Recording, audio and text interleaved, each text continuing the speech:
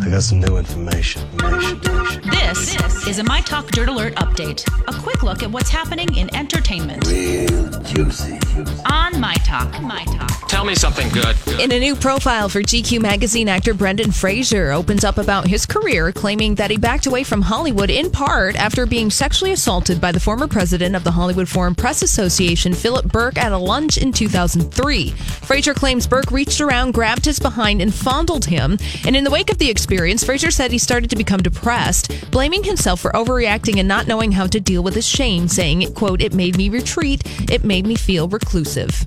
Just like it does to anybody that happens to. Yeah. Wow. Yeah, it's a very... He was like he was everywhere. He was George of the Jungle. Yeah. Watch out for that tree. He was like going to be the next Hollywood He was really superstar. fun. Yeah, the first two Mummy movies, he was the star. See what these assaults do to people? Mm-hmm. Joss Whedon is stepping down as the writer and director of the BATGIRL movie. In a statement to The Hollywood Reporter, Whedon says, "It took me months to realize that I didn't have a story." Whedon came on to BATGIRL almost a year ago with the hopes of bringing to the big screen a companion to the female empowerment icon Wonder Woman.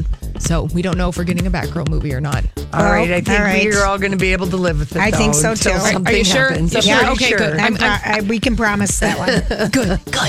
Martin star Tisha Campbell-Martin has filed for divorce from her husband of 22 years. Tisha, who played Martin Lawrence's wife in the 90s hit, filed divorce docs in Los Angeles yesterday against her husband, Dwayne Martin. The two got married back in 1996 and have 2 sons together. So 22 years.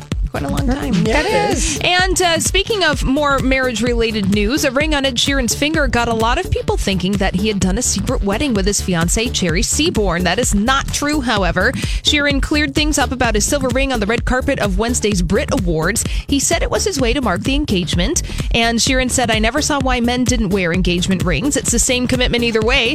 Cherry made this for me herself out of silver clay. I really like it." That's so sweet. It is sweet. And really, yeah. Oh, I know why the women were engaged, to show that you probably in the olden days, you're the property. Taken. The property. Oh, for God's sake. And part of the dowry. Part of the dowry, yeah. That was the deal. You know who else wore one of those? Michael Bublé wore an engagement ring from his South American wife. Very nice. Lovely. Well, that's all the dirt this hour. For more everything entertainment, check out our website. It's mytalk1071.com.